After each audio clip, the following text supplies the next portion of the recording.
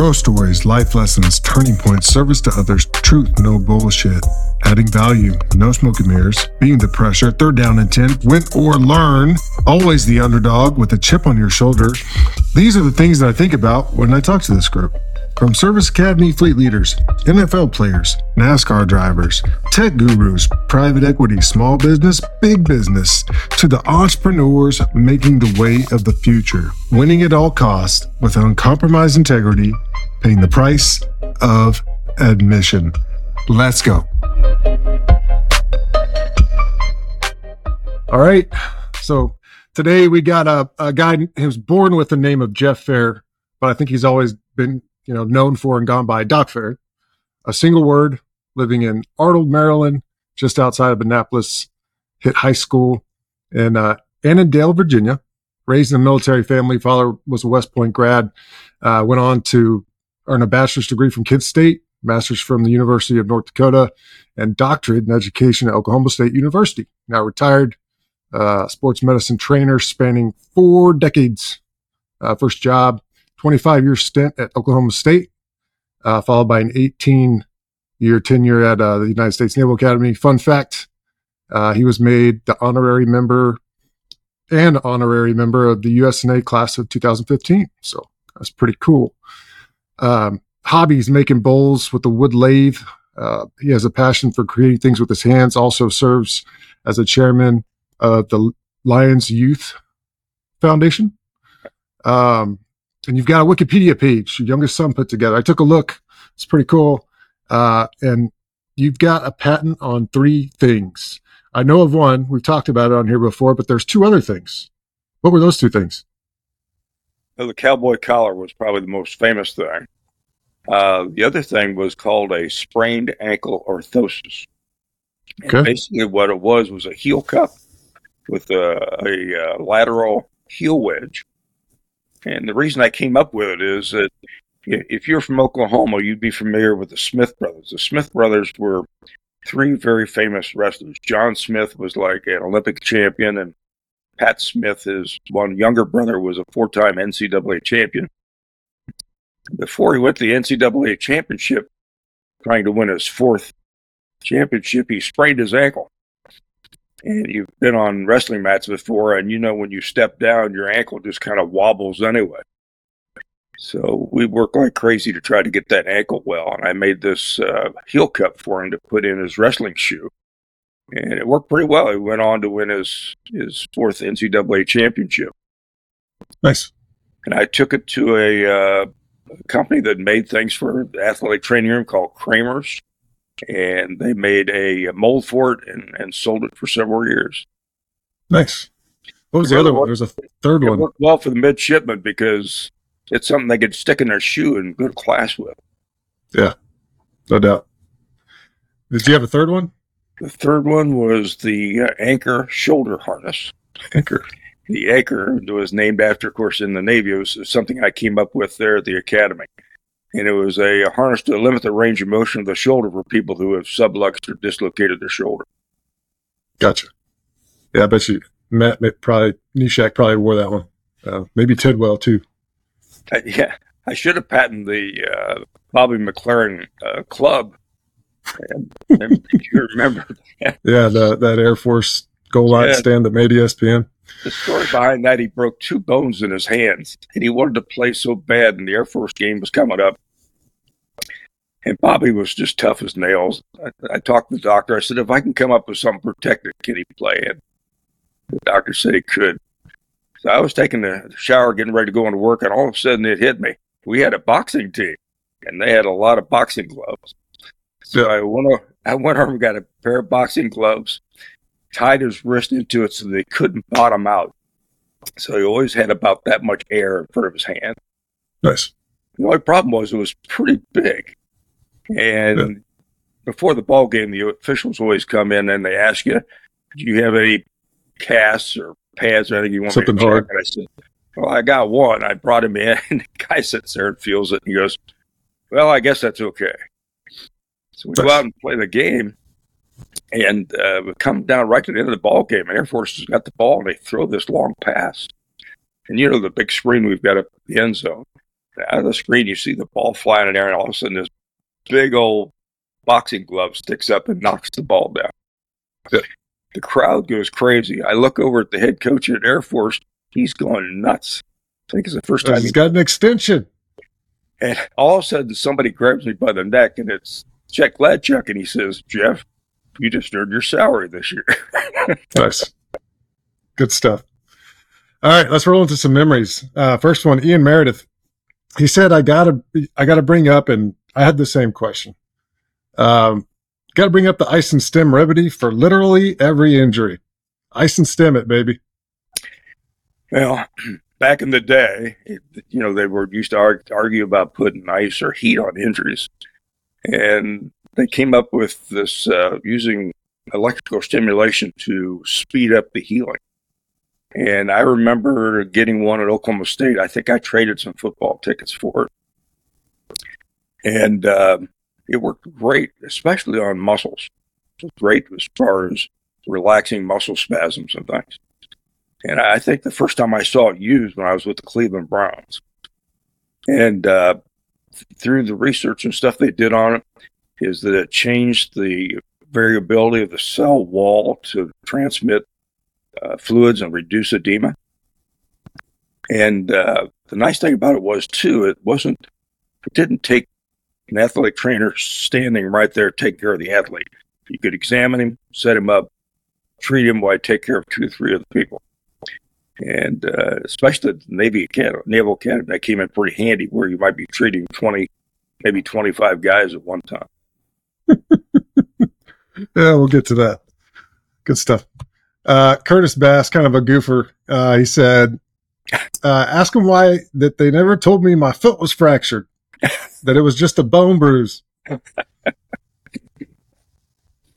remember that? Tony, I've gone back, especially to like the Brotherhood tailgate and stuff like that. And I have people come up to me and say, do you remember when I played with a broken leg? And I go, no. Well, it's a possibility that Curtis had a stress fracture in his foot. Stress fractures don't always show up. I got you. If he had a stress fracture, it probably didn't show up on the first couple of x-rays. Yeah, perfect segue to the next one from Cameron Marshall. He said, why did your daily routine consist of hazing guys with legit injuries? Or was that just a PJ thing? The thing about the training room, you tried to make it kind of on the light side, because you always felt bad for the guys that are hurt, because being hurt was almost like having leprosy. You were almost excluded from the team. And I felt like it was part of my job to make sure that the injured athlete understood that he was still part of the team. He was going to get well, and try to be positive about it. And I tried to do it with a good sense of humor. Yeah. And sometimes that makes sense. Yeah. Good stuff. All right. Cliff Dooman, a recent guest. He said, awesome, great guy, all in, that you come up with super creative braces, pads to get guys out on the field. Created the cowboy collar, of course. Always had a towel around your neck and had a candy bar at halftime, or a few candy bars at halftime. He said, funny story from the Poinsettia Bowl. And we thought the nightly meetings were over, that you took all the leftover candy bars for game day. But the problem was offense wasn't done yet. And Ken came out there, Coach Ken, looking for peanut butter cups, and they were all gone. Always try to save a peanut butter cup for Coach Ken. Nice. What I did with we got the candy bars from King Hall. And King Hall there were several things that I had trouble dealing with working at the Naval Academy. One was military medicine, and 2 was King Hall. You guys were always starving to death, and it always seemed like I had trouble, getting things from there. So that's why I collected the candy bars in case we weren't going to get them the following week. I never knew for sure. Gotcha. Bit of a logistician. Actually, I was going to repurpose them. Gotcha. Tell you a great story is we would practice on Saturdays, and Coach would have me talk with the team and say what time the training room's open. And I would say, we'll have a continental breakfast for you in the locker room. So one day he looks over to me and says out loud, Docfair, what's a continental breakfast? I said, Coach, it's whatever King Hall sends us. Gotcha. Whatever's in the closet. We'll pull whatever that they up. got left over there. Awesome. All right, a couple more. Kevin Campbell.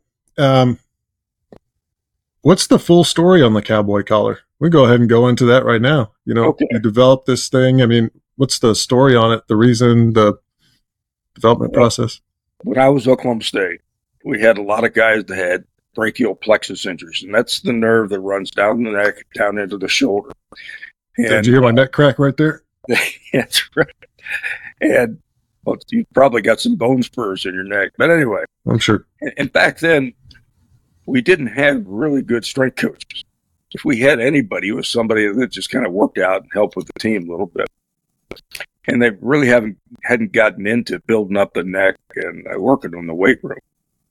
So the thing that they had available was they looked like horseshoes. You remember the thing looks like called a horse collar. And what I noticed was if you ever try to pull a nail out of a piece of wood and you can't get the hammer to go, so what you do is you stick a piece of wood under the hammer and it increases the angle of pull, and you can pull out the nail.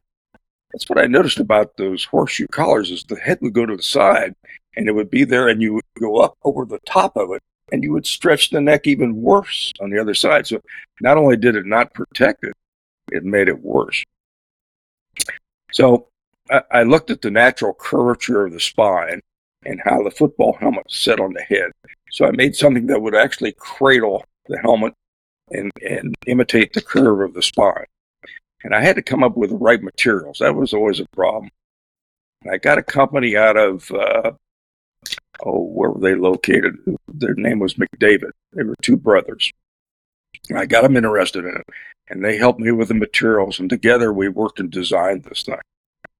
And I had an intern at the time from Ohio State, a good friend of mine. And he said, Jeff, he says, if you ever sell a lot of those things, you'll probably get a free backboard with a dozen. Intimating that it wasn't going to work. But the thing is there's two things about the cowboy collar. One, it looked cool. Everybody wanted to look cool. Okay. Two, sure. It actually worked.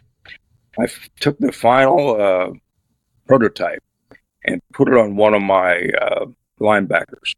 And I went out to practice, and I watched him go through the defensive tackling drills. And he went to the third station, hit the guy head on, fell to the ground, and I'm watching him make sure he get up. He jumped up, turned around, and ran all the way across the field to me. And he says, this thing works. Nice. I knew I had something going on that. Cool. Very cool. One last story on that. Yeah, go for it. We're playing in the Holiday Bowl. Barry Sanders is running all over the place, and we put out their best running back in the first quarter. Okay? And, there's always a sideline girl, and they're always really cute. And they always check with the trainer because when they check with them, when there's somebody that's hurt. So I'm kind of flirting with her, and I'm talking to her, and somebody says something about the cowboy collar, and I show her one. She said, I would love to do a segment on the cowboy collar on the sideline. So I'll give you the high sign, and then we'll have you on the air. Holiday Bowl, it's a big time bowl. Nice, yeah. Sell it, baby. Oh, yeah. So I'm going, this is great. So every time we get ready to shoot it, Barry Sanders scores. He scored 5 times in that ball game, and it never got on air. Man. Bummer. Well, maybe if nowadays they'd probably clip it into a YouTube thing, and you could share the heck out of it, right? Cool. Last one, talking about Oklahoma State. Craig Carter. So another previous guest, Oklahoma State baller from the early 70s, and his son, one of my peers at Navy football. He said, ask Docfair about the time when when OSU was playing ISU, I'm guessing Iowa State, and an OSU player came off the bench to tackle an ISU quarterback. We went to Ames, Iowa, and it's always a crummy place to play, and it always seemed like in November it was cold. But this was their old football. Wouldn't even ask if it was grass and it was muddy. And our head football coach was named Jim Stanley. He played for Bear Bryant at Awardee coach before Alabama. A&M, I think. Anyway, he was one of Bear Bryant's players and just tough as nails. This guy was, I'll tell you what, he was tough. And so he's walking up and down the sideline, and Bum Phillips, I don't know if you're familiar with Bum Phillips, but he was the defense coordinator. Bum Phillips was the coach for the Oilers, and pretty famous down in Texas. And we're getting beat first half, so I figured, well, we're going to go in and Bum's going to make some changes at halftime, and so the defense is a little more effective against their running game. Well, we come back out, and nothing changed, and we're still getting beat pretty bad. So I'm standing on the sidelines, and our defense is in the game, and I'm talking to Craig's offensive lineman. And I don't know what we're talking about. And all of a sudden, we look up, and one of their tailbacks breaks loose and is running down the sideline. Nobody close to it. And all of a sudden, there's this hellacious tackle right in front of me. And I look to the right, and Craig's missing. Craig made this great tackle from the sideline. They gave the kid a touchdown. I thought Coach Stanley, like I said, was tough as nails, was going to chew a hole in his head. That was something. Nice. That was quite a memory. Cool. Last one from him, and then I'll turn it over to you. Ask about your friendship and relationship that you have with a late great Olympic gold medal track and field star Jesse Owens, 1974. I got a chance to meet Jesse Owens. My team doctor at Oklahoma State was a mover and a shaker. He was with Arnold Schwarzenegger and the president's fitness, whatever it was, committee or whatever it was. But he had made a lot of friends over the years and had gone to the Olympics, and he knew Jesse Owens. And we went to the, what was it, the Fiesta Bowl. And evidently Jesse at the time lived there in Phoenix. And he came over to visit, and he talked to the team. I got a great picture with Jesse, quite a gentleman. Awesome. Yeah, that's what he mentioned, Fiesta Bowl, and he actually got him to come in as a keynote speaker for a dinner. Right. Yeah, that's cool. That's back when, you went to bowl games, you actually won a lot of football games. Yeah. Yeah. A little different, right? Jesse Owens, connection to Arnold Schwarzenegger, looking at your Wikipedia page, looking at your journals and publications, professional meeting presentations. I saw one that's anabolic steroids. Did that come from Jesse Owens, or are you just into that? No, look, you got to remember I've been doing this for quite a while. And back in the 70s, all the scientific studies says that anabolic steroids didn't work. Well, on our football team at Oklahoma State, there were some kids that disproved that fact. And the thing was that all the studies were done, and because they were on human subjects, you had to give the amount of anabolic steroids at the prescription level, okay? Mm-hmm. Well, these football players weren't taking prescription level. They were taking 10, 20, 50 times the amount of the prescription. And it was working. These kids were putting on a lot of muscle, and that's where the NCAA came in and started some testing. Yeah, no doubt. I've been listening to Ric Flair. Just got done with the Hulk Hogan podcast with Joe Rogan, and this is definitely a different time. All right, that's it. Turn it over to you. Story time. I thought I'd mention something about the NCAA. Okay, go for it. I have never been a fan of the NCAA. Okay. Because it always seemed like they were a day short, dollar light on the things that they were trying to work with. And the problems that the athletic trainers had for years, that seemed like they would show up after the trainers had been dealing with it, and they'd send you a letter and give you all these things you had to do. They always had more work. Anytime I got a letter from the NCAA, it meant more work for me. It seems like regulatory agencies have a tendency to do things like that, and it's usually reactive, right? And thinking back, and concussions are a big topic nowadays. Yeah. Well, back in the 60s and 70s, we treated concussions with a lot of seriousness. We knew it was a severe injury. And we talked about it as actually having a bruised brain. The brain sits in the fluid in the skull, and when you hit something, it bounces around. And we realized that was a severe closed head type injury that we had to treat very carefully. And it seemed like in the 60s, I don't know if you'll remember this, but football helmets used to have a suspension system in it. It looked like the Army helmet with a suspension system. And then it kind of went to a padded system. Then it kind of went to an air system. And it's kind of gone back and forth. Yeah, the suspended one sounds like it's just like banging up. It was something. I can remember at North Dakota actually sewing some of those things together to fix them. It wasn't a lot of protection at all. Yeah. And actually having the plastic dent or break. But of course, with the rule changes now, I'm trying to get the head out of it with the tackling and things like that. I think they've had some success with the rule changes. But it always bothered me, and it made it sound like that the sports medicine end didn't take concussions seriously. And I think we treated them wisely back then.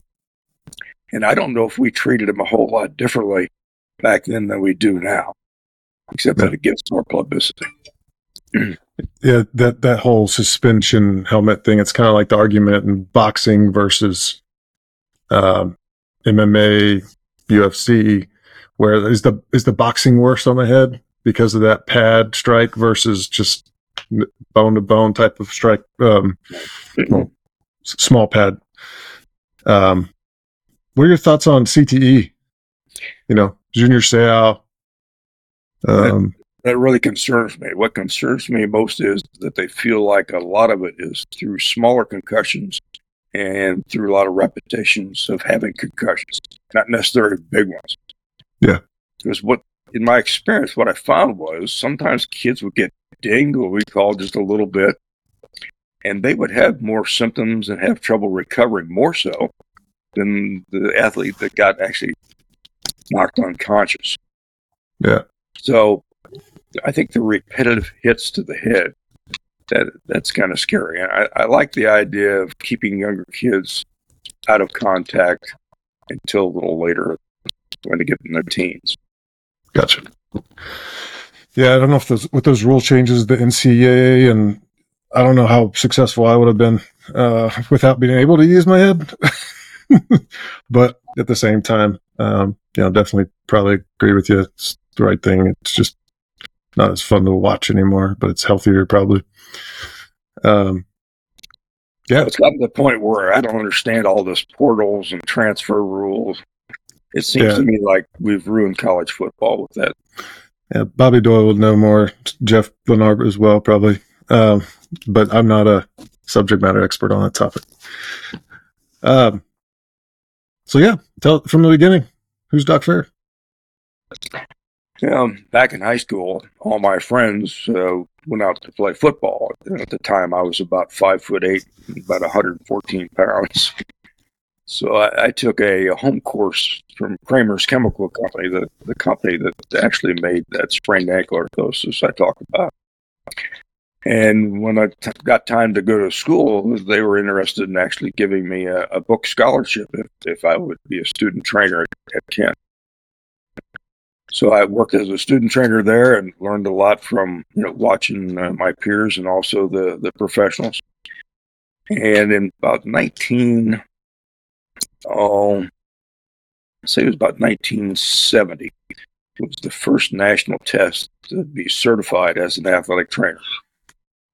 And this was about a 3-hour written test and about a 2-hour practical exam to see if you had the book knowledge and the ability to take care of athletic injuries.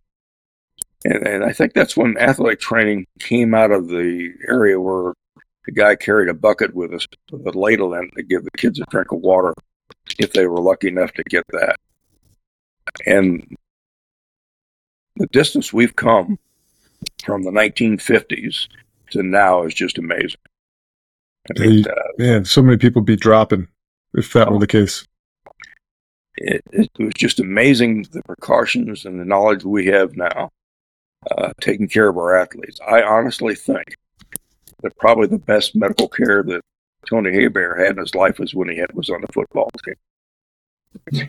Because I got in trouble a few times because Navy medicine didn't quite understand college athletics. They thought the Naval Academy was a military installation, and it was hard to get across that you guys had to be ready to play on where the orange and gold, the blue and gold on Saturday to get ready to play. So it took some education on my part to get military medicine, Navy medicine, to kind of catch on to that. Gotcha. Well, what comes next? Who was the team doctor when you were there, Tony? Do you remember? Taglia? Maybe. What a great guy. I kept track of him. He went to Seattle and was an orthopedic surgeon up there. And somehow he got a gig at being the team doctor for the Powder Puff women's football team. It was so funny. Wonder how that transition went. I don't know, but probably not very well. Gotcha. So, next in the story. Well, the newest one is I've been nominated for the National Athletic Trainers Association Hall of Fame. Gotcha. And it's reserved for people that have been innovative in the field, done a lot to advance athletic training. And when I was at Oklahoma State, I started the Oklahoma State Trainers Association with the athletic trainers in the state. And the Speaker of the House actually lived in Stillwater. So I convinced the athletic director and the legal counsel at Oklahoma State to let me invite the Speaker of the House to take a football trip. It was actually to Iowa State. And I talked to him on the plane all the way up. I had him watch what we did as the athletic trainers taking care of the team. And I talked to him all the way back. And when I got back, he told me to contact his legislative assistant and have her draw up the Athletic Training Licensure Act so that athletic trainers would be licensed in the state of Oklahoma. And we got that passed, and I believe it was 1981.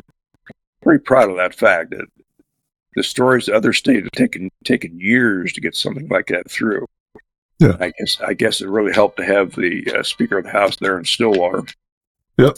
And to drag him along to one of the games. Awesome. Cool. So, Oklahoma State, any cool memories from that stand out to you, like throughout all those years, like funnest time or? I'll give you an example. You talked about my nickname being Docfair. Docfair. It's all one word. And the reason it started to be all it was Dexter Manley. Dexter Manley used to call me Docfair. Okay. I know. Are you familiar with Dexter? No, I'm not. Dexter Manley was probably the best defensive back in pro football in college. Nice. He played for the Washington Redskins. Probably would have been as famous as some of the running backs like Barry Sanders and Thurman Thomas that I took care of if he hadn't had some problems. Gotcha.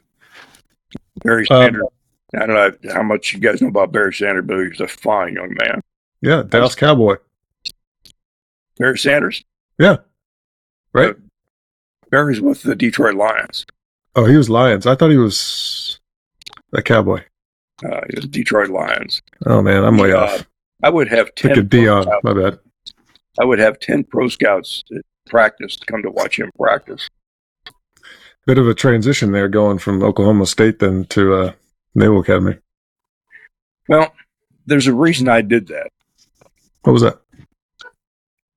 Things have started to change and the type of athletes that they recruited there. And because the way the setup is that the coaches would go out and recruit and basically leave the team with me when it was off season. And I was everything from the disciplinarian to trying to find out why they're not going to clean, name it. And I had to deal with a lot of that. And I had an opportunity to go back to sort of my roots with the military. And mentioned I went to Annandale High School. And that's not too far away from the Naval Academy. Yeah. And I can remember coming up for a track meet one time in indoor track there in, what was it? I remember stepping outside and thinking, what a great place this was. It'd be a neat place to work.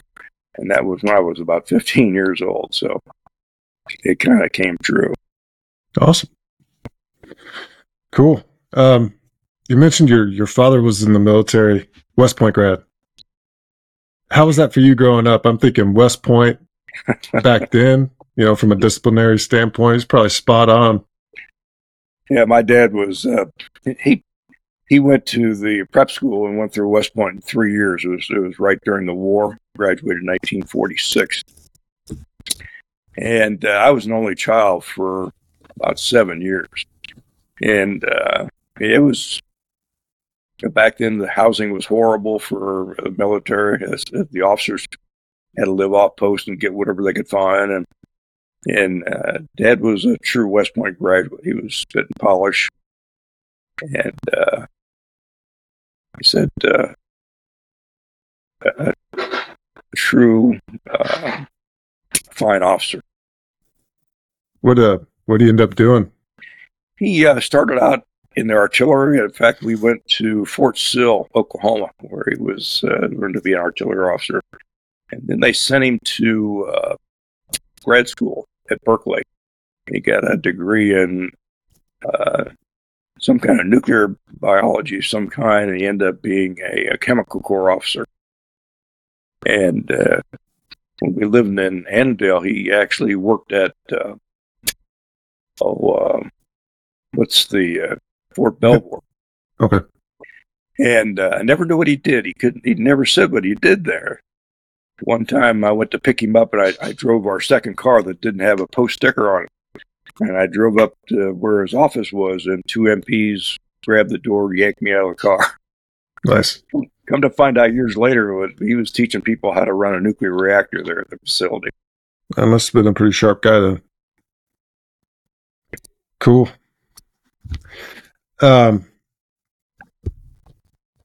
Well, so at Navy, let me go ahead. I got some rapid fire questions, kind of like I did with Dooman. Okay. Favorite class?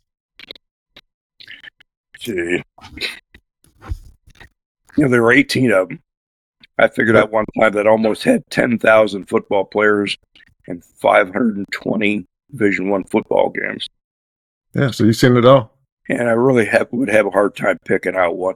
I have to say, I feel close to 2015 because they were nice enough to make me a honorary member of the class. Can I tell you a story about that? Yeah, go for it. Paul Johnson's famous for some of his offhand comments. Yeah. And I remember watching graduation on TV one time. In fact, I almost liked watching graduation on TV because I could see what was going on better. So I'm watching it, and all of a sudden, near the end, they said, now, we have 2 or 3 was honorary members of the class. And they panned over and looked, there was Coach Johnson. They made him an honorary member of the class. And I thought, what an honor. I mean, holy smoke. I mean, could you ask for anything more than that? And the following week, I saw him, and I said, Coach, I saw you at graduation. And I said, what an honor to be a member, an honorary member of the class. And he went, That was his comment. Yeah. He kind of blew it off, but that's the way he was. Like, no big deal. Yeah. Okay. On to the next one. Yeah. Cool. How about who spent the most time in the training room? Oh boy, maybe it was Darryl Hill. You know Darryl? A little bit. Met him a couple times. Linebacker. Darryl Hill was one of my favorites. He played way above his ability, and he was a really a tough kid. And military life and a lot of the classes he took kind of drove me crazy. And I would sit there and tape his ankles, and I'd say, Darryl, how's that chemistry class going? And he would just go nuts. I mean, he would just go absolutely insane. You have to calm him down. That was one of my worst subjects, for sure. How about hardest worker? Hardest work ethic? Someone that stood out to you? That's the one thing that endears me to the athletes we had at Navy. They all were hard workers. They were all hard-nosed, and they all played above their ability.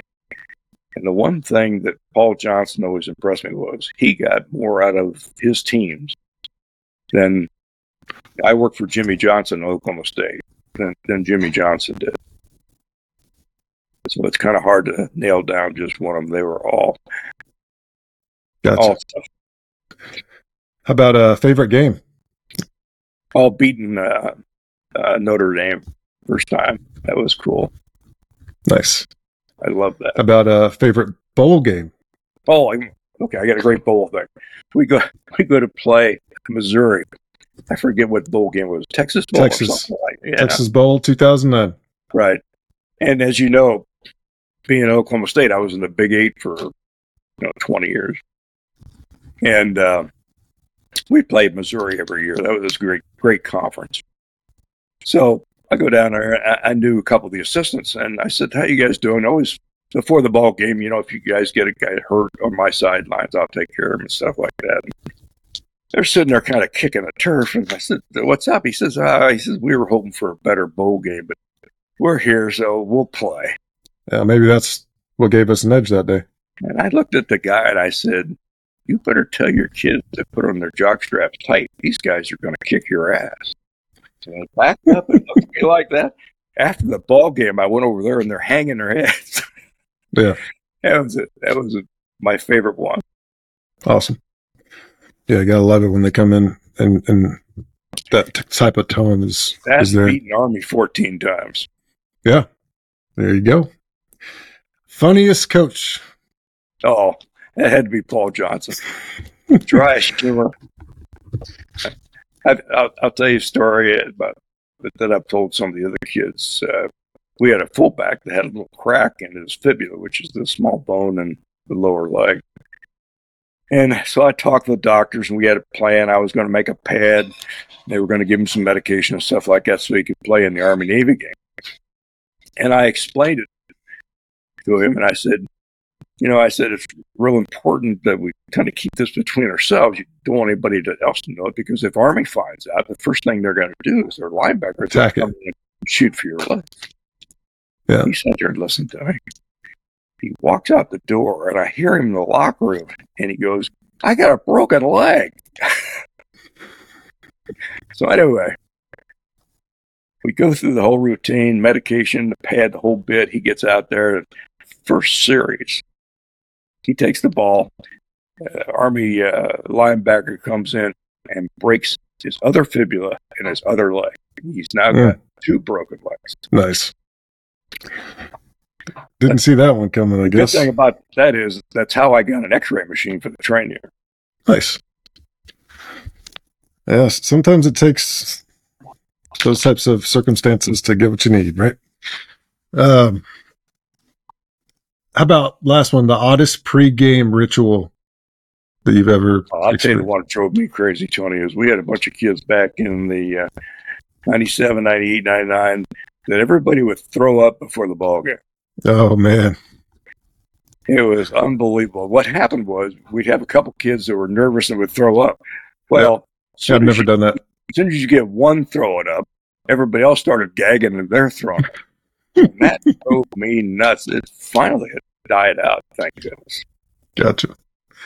Cool. Switch it up a little bit. What's your take on, seeing different types of recruits come in under different coaches, different recruiting methods, your time there? How was that experience? Well, when I started out with Charlie Weatherby, he was the coach when we started out, and we had almost 200 guys on the football team. And at Oklahoma State, you're only allowed to have 105. And I remember a coach saying, "I want everybody to know the players' names." And he was talking to the coaches, talking about their players. Well, there was over 200 of them. And a lot of times when kids would come in, I'd say, "Are you a football player?" Because obviously we had wrestlers and other kids come in.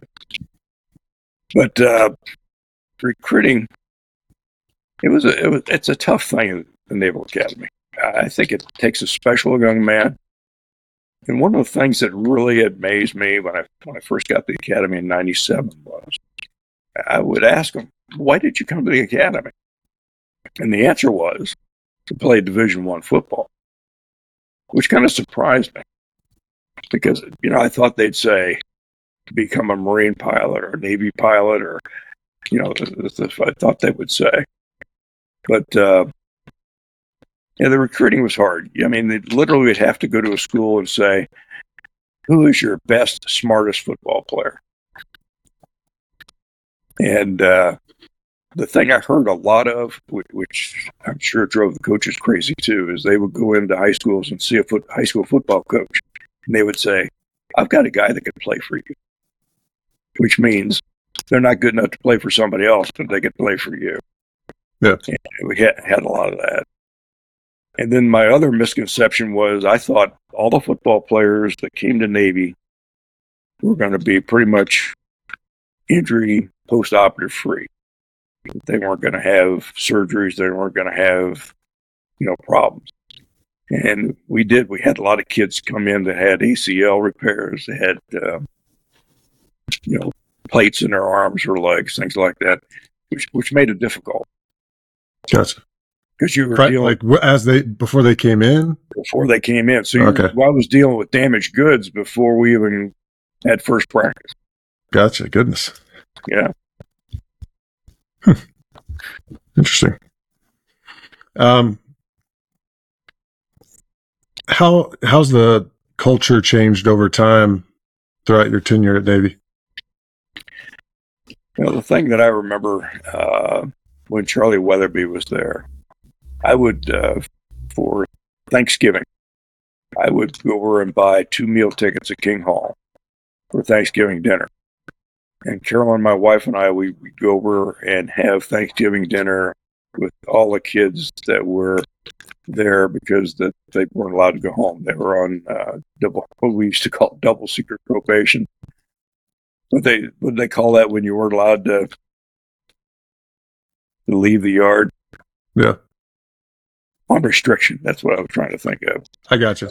There you go. Okay. I thought you were saying that's what it was called at that time, but yeah, on restriction. Gotcha. Each table had a dozen seats, and we would fill up a whole seat with the restrictees, and my wife and I would have Thanksgiving dinner with them.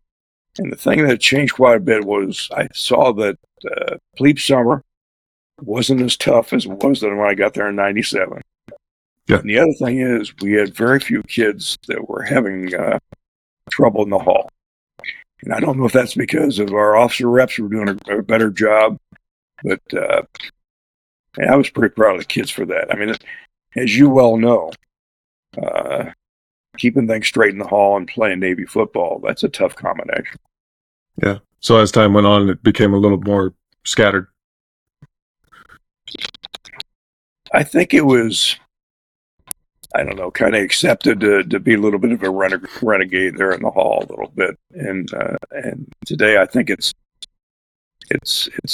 better to be a leader and stand out in the hall than to be a renegade. I gotcha. All right. Talk about funniest coach. Did you have a favorite other type of coach experience? Oh, there's tons of funny things that I can think of. I don't know. It's hard to come up with one. I always got a kick out of Charlie Weatherby. Charlie Weatherby was one of my quarterbacks at Oklahoma State. Oh. And when I interviewed here, of course, I'm not quite sure that he suggested I take the job, but Mr. Lingle hired me. And Charlie, it used to be we'd have a pep rally on Thursday night for the Army game. And we'd go down the end of Farragut Road and we'd have all the big bonfire and all the brigade was there. And Charlie would get out on the stage. And when he got on the bus to ride from Ricketts Hall down to the end of Farragut, he would always hang up a shirt in the front of the bus. Couldn't figure out what it was for. But he would go out in front of all the mids in the brigade and scream and yell and rip his shirt off and then come back on the bus, put his new shirt on. We'd go to Philly. Cool. He was something. Charlie was a good quarterback. Good stuff. What's been one of the biggest challenges in your career other than Navy medicine and dealing with King Ho? I think the biggest thing was the hours. Hours. I remember one of the players said something to me, and I said, "Have you ever come over here when I wasn't here?" And he said, "No."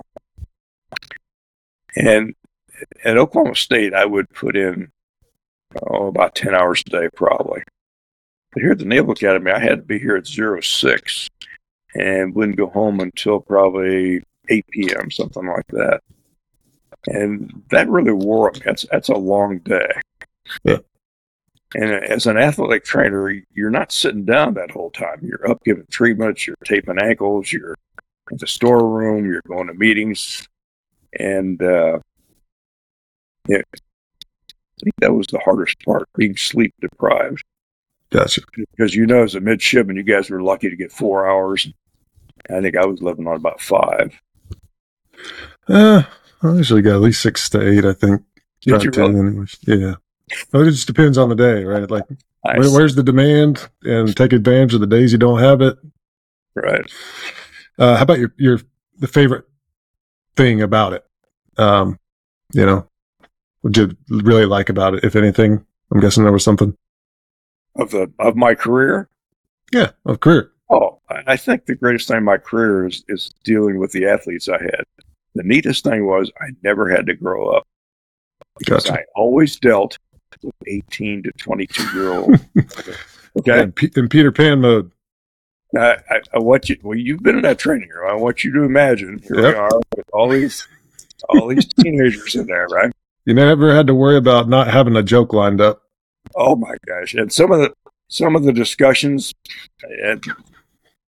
were so funny. Everything from girls to politics. And the thing is, sometimes I wondered about the kids at Oklahoma State, about how smart they were. Sometimes the midshipmen were gullible, mainly because they were told to, anything I said, they were supposed to take this. And somebody was talking about marriage. They said, but I wonder how old you should be when you get married. And they were talking about, 25, 30. And when the kid says, "Doctor, how old were you when you got married?" Well, I was 20. They said, "Oh, wow, I was pretty young." I said, "Yeah." I said, "My wife was 14. It got real quiet. They didn't know whether to laugh. They didn't know what to do. It was so funny. And then Dee Jones was in there, and she started laughing, and the other assistants and they just howled. Yeah, you got to help me get Dee on here one day. Well, cool. How about today's biggest challenge? You got to remember that my job was periods of kind of boredom out there watching practice to almost terror or something really bad went wrong. And I had to adjust to things being pretty calm all the time. And I've always liked to make things with my hands. And I've got a wood lathe down in my basement. And my wife used to say she could tell how the football team was doing by how many bowls I would make on Sunday, because the more depressed I would get, the more bowls I would make. And it was good therapy. But they said things have slowed down quite a bit. Gotcha. To slow down and got it. I still walk several times a week with one of my chaplain friends. Gotcha. When we traveled, everybody had roommates.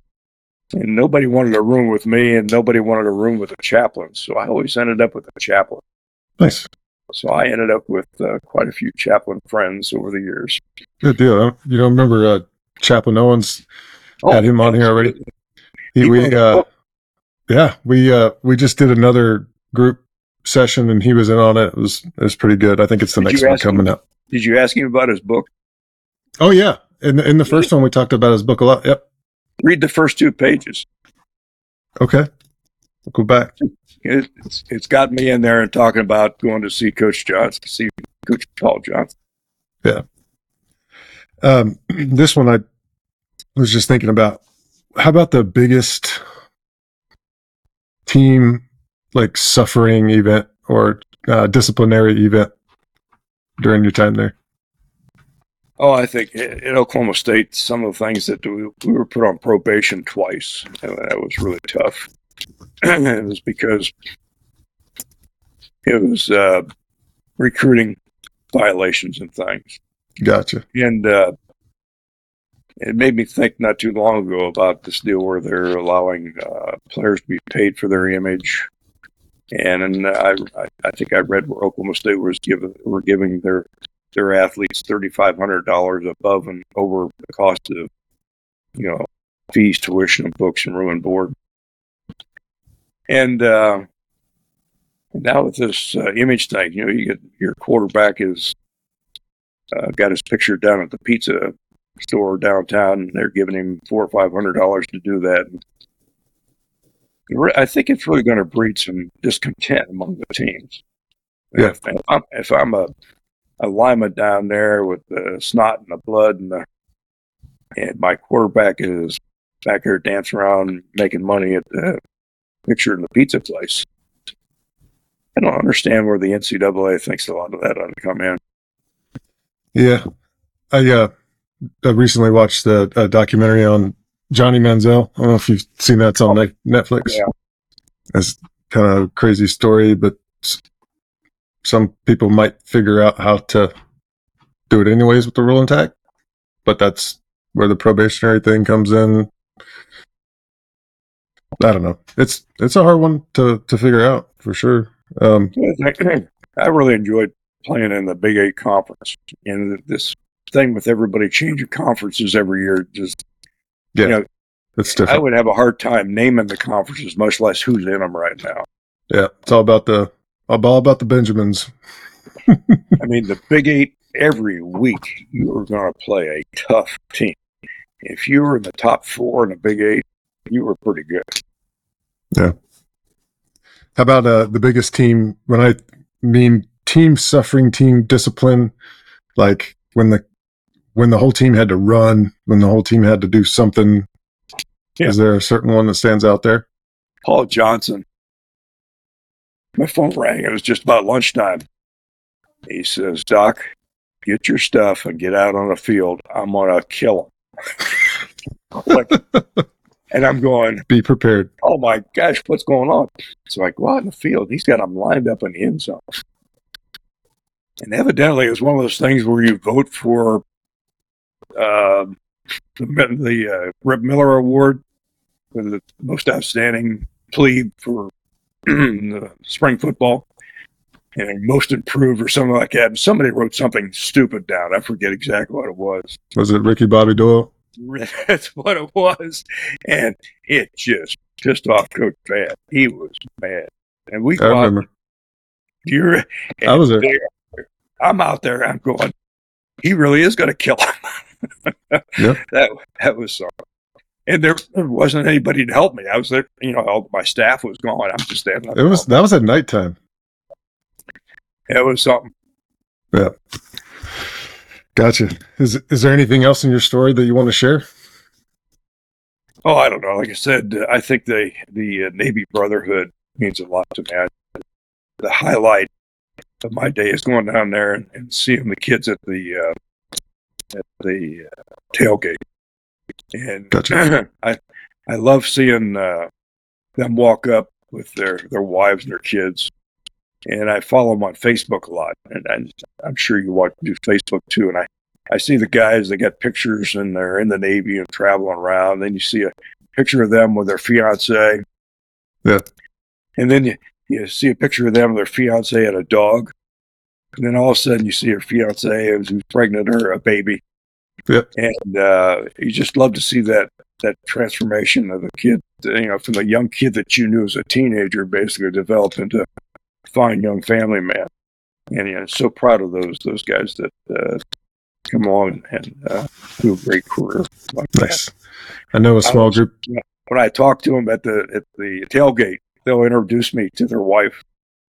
I'll say, "Well, it's very nice to meet you." I said, "You realize I took care of him before you did." Yeah. Good stuff.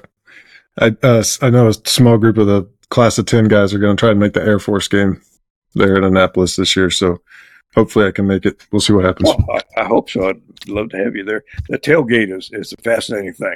I mean, they've got players that that played 20 years ago to the guys that just graduated. It's a fun time. I made it to my first one of those about a year, say a year ago, of course. It was last year. It was right before I kicked this whole thing off. It was very impressive. It was cool. Last one. What's your price for admission? Well, I was thinking about that too. The stuff you sent me was that I was thinking in 43 years that I was an athletic trainer. I had 43 years of two-a-days. Now, you've been through two-a-days. They don't have two-a-days anymore. They call it campus. They're allowed one practice a day. But two-a-days is, I would think of it a lot like boot camp. I mean, it is tough. It's a tested survival. And I think the fact that going through that with so many young men and finding that those kind of two-day practices where survival is the biggest thing really takes a team and knits them together. It's much like you guys have, and when you do your plebe summer, things are tough. You pull together, you help each other, and I think back, and I think of some of the most successful teams that I've worked with have used the two-a-days to pull together and coalesce into a really good team. And I think two-a-days is the price of admission. And since you've gone through those, I think you may understand that. Gotcha. Awesome. You mentioned your wife's name. I forgot to write it down. What's your wife's name? It's Carolyn. Carolyn. Carolyn, yeah. Gotcha. I had an aunt named Carolyn. We actually dated in high school. Awesome. That's a long journey. She's very understanding. I mean, good for you. The joke was, I told her that when the kids could talk to me, let me know. Right. Because I left before they got up, and when I got home, they were already in bed. It wasn't. I wish I had more time to spend with the kids. I think that's one thing I did miss. Gotcha. Well, cool. I did have a lot of teenagers. How many? The teenagers? Yeah. Well, all the football players, probably about 10,000. Yeah. 10,000? I think that's, if you add up 105 or 120 football players a year at Oklahoma State, then about 200 a year here at the Naval Academy. And then as they rotate through, it's probably pretty close to that. It's a lot of kids. Well, we appreciate you. I hope you keep on making wooden bowls. I'd like to see what one of those looks like. You got a sample near you? Got them all the way home. Nice. What kind of wood do you use? Sometimes out of my backyard. Sometimes I buy it. I bought a piece of, what do you call it? Tiger wood, which was almost $80. And it really turned out to be a beautiful bowl. Tiger wood. Yeah, it's kind of a striped, really pretty. Gotcha. Cool. Man, appreciate the time tonight. Let me show you one of my prized possessions. Hang on. All right, yeah, let's see it.